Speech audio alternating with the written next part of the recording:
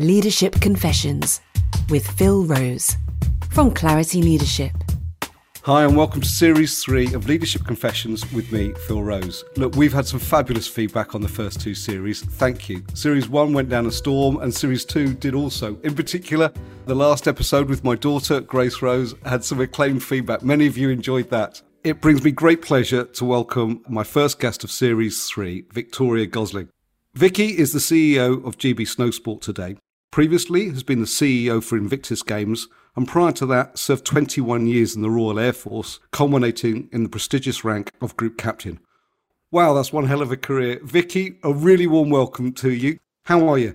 I'm really well, and thank you very much for having me. Yes, it's an exciting time, isn't it? And it's slightly challenging because of, obviously, the complications of COVID, particularly in my remit, but all good. So you're about to take a whole bunch of athletes out to the Olympic Games starting shortly. How's the prep going? Yeah, it's going actually really well, Phil. I think for me, it feels a little bit like I've reverted back to being in the military and I'm about to plan deploying on an operation and we're not quite sure exactly what's going to happen. You know, as they always say, know your enemy. I think in this occasion, it's clearly COVID. Yeah, it feels very much like planning a military exercise right now or going on a deployment. I'd like to come back to that, but let's start from the beginning. You've got one hell of a CV. Give us a background to how on earth you landed in doing, firstly, career in the Royal Air Force, CEO of Invictus Games, now today CEO of GB Snowsport. You run a fintech business, you're a mum of 3. All of those seem like full-time jobs. How the hell have you done this? Well, people that are really good, actually, and not me. No, so I think really it started out, as you're right, it started out, but I did languages at Leeds University and then I went on to join the Royal Air Force and had a fantastic career, literally deployed all over the world, met some incredible people. And, the two key moments were probably my deployment into Iraq in 2003, into the borders of Iraq in 2003. And also setting up what became Combined Services Adaptive Sports and led me into the Invictus Games. And having done the latter, and I set the Combined Services Adaptive Sports up largely because we had so many casualties in 2009, 2011. I'd been to Headley Court. I'd seen some of my colleagues who had obviously endured injury, and they were playing sitting volleyball at the time. I remember looking at them thinking, oh my goodness, there were, I think it was about 13 double amputees on the mat, all average age between about 18 and 32. And what was really apparent was the fact that actually they were having a great time, brilliant banter. And despite not one of them having any legs, the esprit de corps was there. It was from there that the Combined Services Adaptive Sports was actually born, because at the time I was the Commodore of the RAF Water Sports Centre. And I had been given a mission of use it or lose it. And it was within travelling distance from Headley Court, which is where I'd seen these guys. So I set up an adaptive water sports day there, got Piranha to sit on top kayaks, etc. And we brought about 30 of the guys across, and it was really good fun. And then I went on and did something similar with the RAF Tennis Centre at Halton. I brought in the Royal Engineers, built some ramps, and we did a wheelchair tennis day there, which was amazing. And the Duchess of Gloucester came. So I became a bit of a guru in this adaptive sport while I was doing my commanding officer role at Benson. And so as a result, and on the back of that, in June 2013, I was asked would I go and helped set up what became then the Invictus Games, and my career just went from there, because the next step was obviously becoming the chief executive and taking it to America for 2016, and subsequently then came into Snowsport and did the variety of other jobs that you've just touched upon. But a lot of people think about the Invictus Games as synonymous with Prince Harry. You must have had a close relationship with him in terms of working alongside him. Yeah, I mean, absolutely. He was, he was the one that we sent out a team of about 30, actually, went out to America, and it was the Wounded Warrior Games. So it was an American concept to start with, very much set up to cater for wounded, injured and sick, serving men and women from the US Armed Forces. And we sent a team, they invited us to send a team of 30 to go and guest there. And he went to go and have a look. And actually it was while he was there and he saw it and he thought how fantastic it was. And he could really see the power that sport could play in the recovery journey, that at the end of his press statement, I don't know if you know this, but at the end of his press statement, he sort of carried on and said how fantastic it was. And then he said, oh, and I can't wait to take this back to the UK and make it bigger and better and international. And it was with that actually my phone went, because I was sat back, believe it or not, I was sat back as RAF Benson due to deploy to Afghanistan.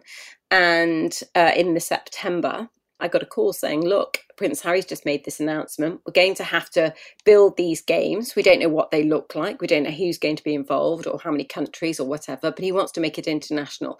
We've got the theme, obviously, from the Americans, but you're no longer going to deploy. You're actually going to go to Kensington instead and help set these up as the military exec lead. And that's where we went from. But from Prince Harry's side, I mean, he was absolutely pivotal to enabling that success. And now, obviously, you're CEO of GB Snow Sports on the eve of a Winter Olympics. How's the preparation going? Well, I think given the what we've been up against, Phil, we're doing incredibly well. We've got a fantastic cohort of athletes, both across the Olympics and the Paralympics within snow sports. And in the last, 3.5 years, or 3 years really, we've had more athletes on more podiums than ever in British history across the different snow sport disciplines, both in Olympic and Paralympic snow sport. And so we're really excited. In terms of preparation, I think it's been challenging just because the goalposts keep moving. If you throw in the mix COVID and Brexit and the restriction on our athletes spending only 90 days out of 180 in Europe, that's challenging at best, combined with the fact we're not exactly blessed with a lot of snow and huge mountain ranges. So we have to go, we're heavily reliant on Europe, as we are across, the world, the US, etc.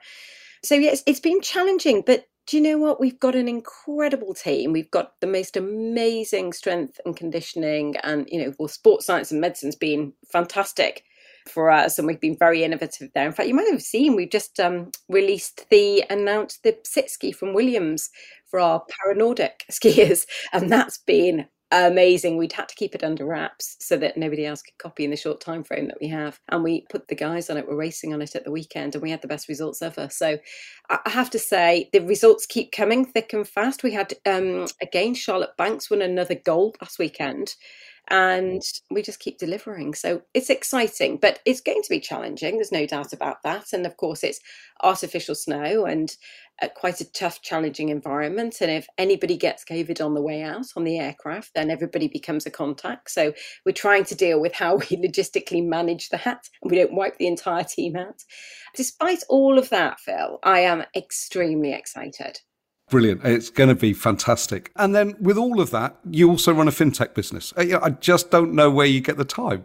Oh, well, yeah. I mean, that one's challenging. The reality is, so I do the chief strategy role for that. I helped set this up a few years ago now, bringing the investment in. And the purpose of that fintech is really to use technology to power financial inclusion by providing financial products and services to a consumer base that's probably been overcharged and underserved quite a long time now and exploited by high-cost short-term lending.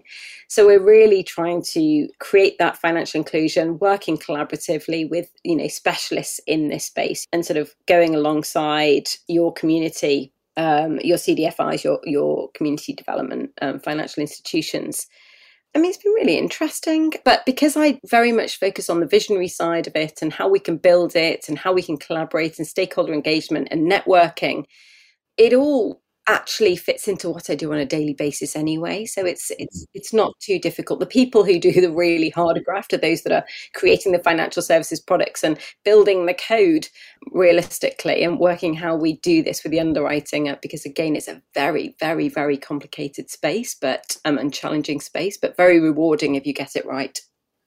We've deliberately called this podcast Leadership Confessions. And when I think about your career, whether that was in the Royal Air Force, whether that was the CEO of Invictus, CEO of GB Snow Sport or FinTech, or even as a mum of three, what's been your biggest challenge as a leader to date? I think, let me be honest, when I was asked would I become the chief exec to take the Invictus Games to America, that was unbelievably challenging, because if you think about it, yes, I'd been in interesting circumstances and I've led a lot of different scenarios within the military.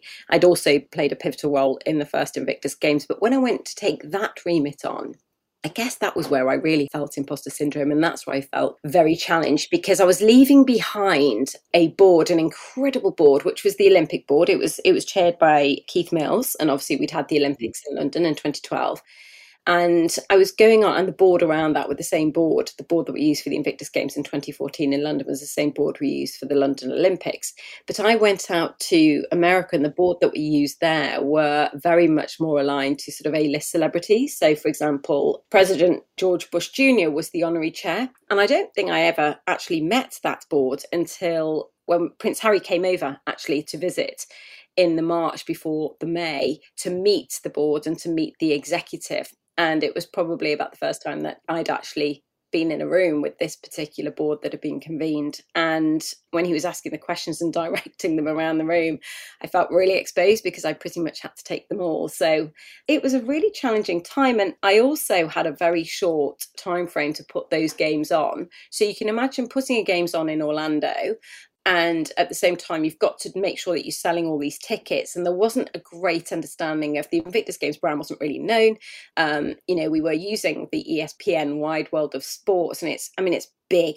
We'd got them to, I'd actually managed to get them to build a temporary 50-meter swimming pool on one of their baseball centres, because that was the only thing that was missing and we needed it. And it was Disney. So I said, well, clearly the magic can happen. You make the magic happen. So just, you need to give us a swimming pool. But it was challenging. And so I found that I was probably slightly out of my depth to start with. And it was only when I shook it up a little bit and started thinking, I need to really bring people that I trust and I know that can help me deliver this in this time frame, that I reached back actually into my military network and started bringing people in that could help me deliver against the volunteer program, deliver against ticket sales, deliver against the sponsorships. And they might not have had the right qualifications, but I knew they were can-do. They could step in, and they were extremely agile with the way that they thought.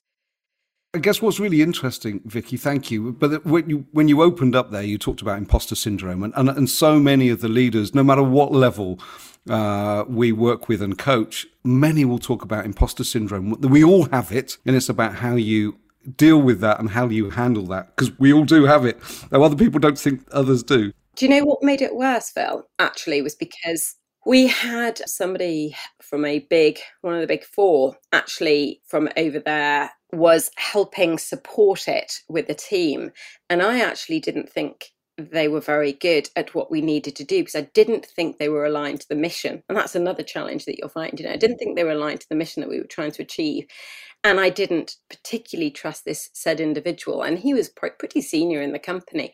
And I actually found the courage to bring him in to challenge him on it. It was early on. And I remember him reinforcing imposter syndrome by telling me, here I am. This is what I've done as a consultant in this big organization, doing events. And here you are, just, fresh out of your military career as a group captain, where you can just effectively shout at people and they do what you want them to do.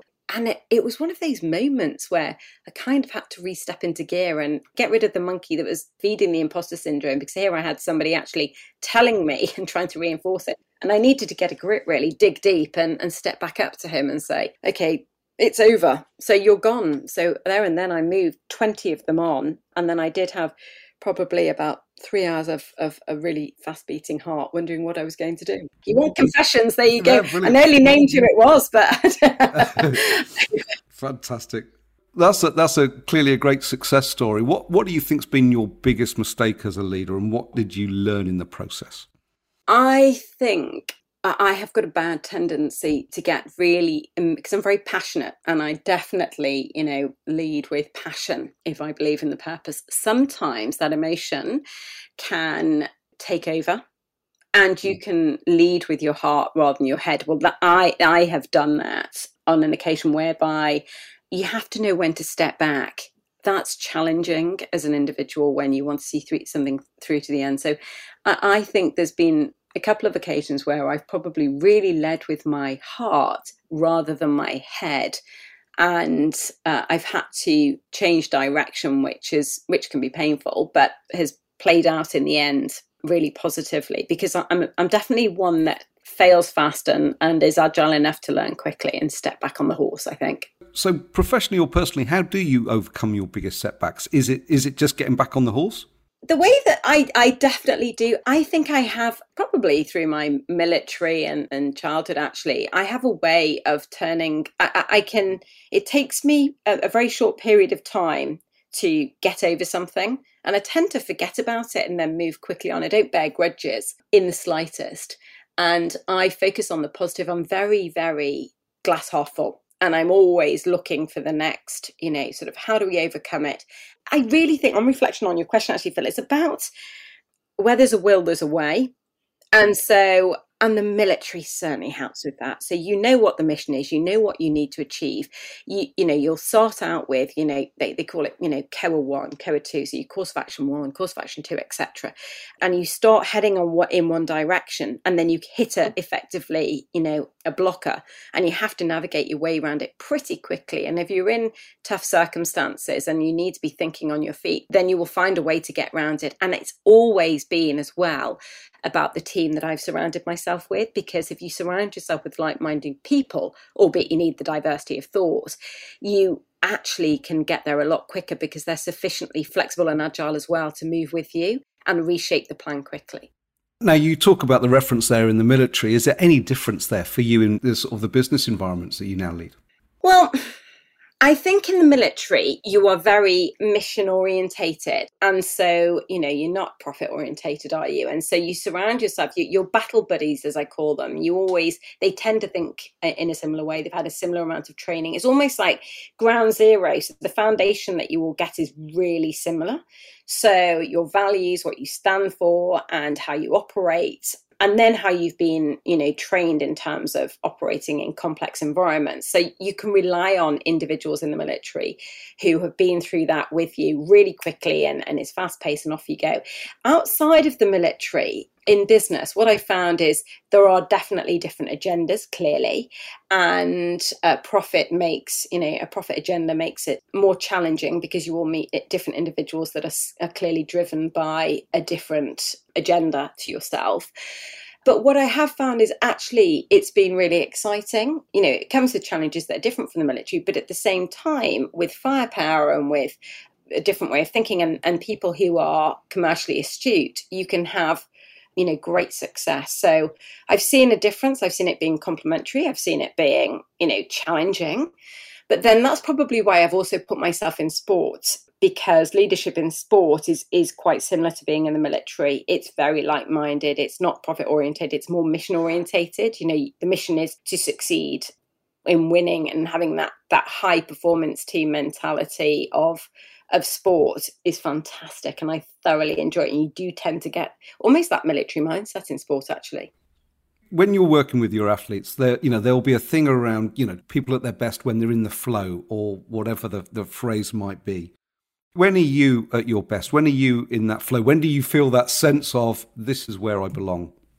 I definitely feel like that when the way people act around me is exactly where I'm, where it's that sense of camaraderie, that sense of we're all aligned to the same mission, and there's clarity in the purpose that we're trying to achieve. It's exactly the way we act. So it's the attitude of the people that I'm surrounded with. It's the commitment to the task that we're heading into, commitment to that mission, and it's the teamwork. And I don't think I've got a better example of that than Beijing and how I've seen the team come together. That attitude, the athlete's attitude, the coaching staff attitude, the nutritionist, the site, you name them, their attitude is phenomenal despite all of these setbacks. The commitment to getting this team into Beijing in the best shape they possibly can and enabling them the opportunity to succeed on the podium. I mean, you cannot doubt that commitment. And the teamwork, honestly, it's like being back in the military where heading into a difficult, challenging environment,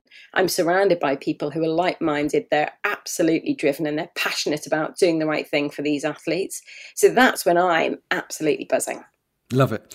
So on the flip side, what rattles your cage? What makes your blood boil? I am absolutely hopeless if I think that there's any form of deceit, a lack of authenticity, or people are taking the mick. That I am laziness as well. There's a few, actually, Phil. What behaviours manifest in you when you see that or feel that? What happens to you? I get an inner disdain, is probably how I would best describe it. It's a sense of, and I see it really quickly as well. I guess in the military as well, for that length of time, integrity is absolutely fundamental, and trust in your people is fundamental in those environments. People will go to hell and back for you, but you've got to engender a sense of trust. And so I'm very trusting as an individual, but if I sense that actually there's misdemeanors going on, or there's an agenda being driven, or there's a lack of authenticity, it kind of incenses me, and it doesn't bring out probably the best in me. Anyone that knows me will tell you that. They can spot it a mile, because it's it's interesting. It definitely puts my defenses up, and you certainly don't get that energy, passion and drive to go forward, because suddenly there's a blocker in the way. And that's probably the biggest blocker that I ever face if I get a sense of distrust of somebody or something.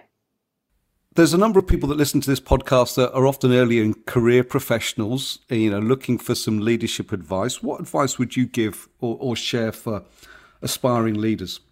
I think take all the opportunities that come your way, and, have a belief in yourself, but also surround yourself with good people. Somebody once said to me, actually, and it was an amazing female.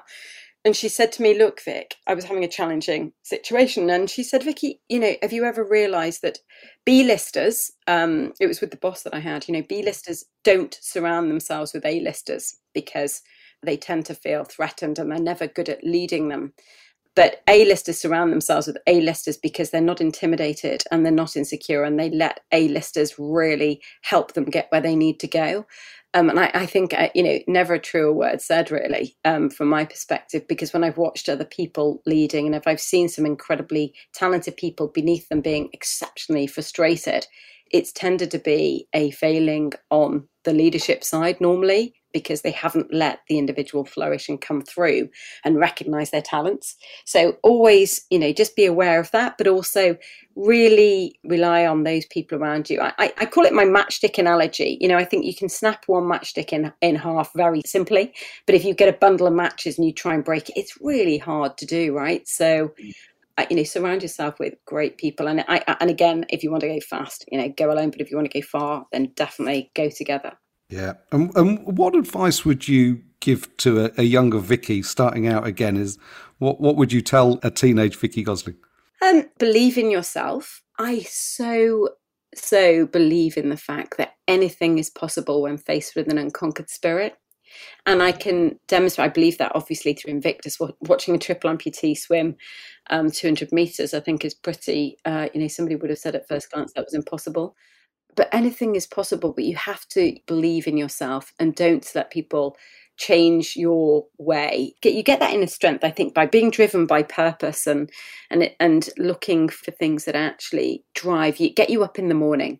What is it that excites you? Don't necessarily do something because it's going to pay all the money, and you think, well, that's going to be lucrative. Do something that drives your inner strength, because that will help you succeed. Give us an insight to Vicky outside of work today, please, because it's a full-time job doing what you're doing. Well, I think outside of work, I'm really disciplined in not using my phone at the weekends as much as my friend's frustration, because I've got 3 young children and an amazing husband, and I really enjoy sport. I love the outdoors, everything from being on the river to watching the kids play football or tennis or soccer, or, my eldest is now big into rowing, and just having quality time with them. So as soon as, having a glass of wine with my husband, is really enjoyable. So just family time is key, but also getting some time for me to do some sport too, because that definitely gives me my mojo back. And are you looking beyond the CEO of GB Snowsport? What does the future hold for you? I think it's really exciting. I don't think my role is quite done there yet. There's still a lot to do in growing the sport and ensuring that it's becoming more diverse and inclusive, and looking at the talent pipeline we've got for Milan Cortina.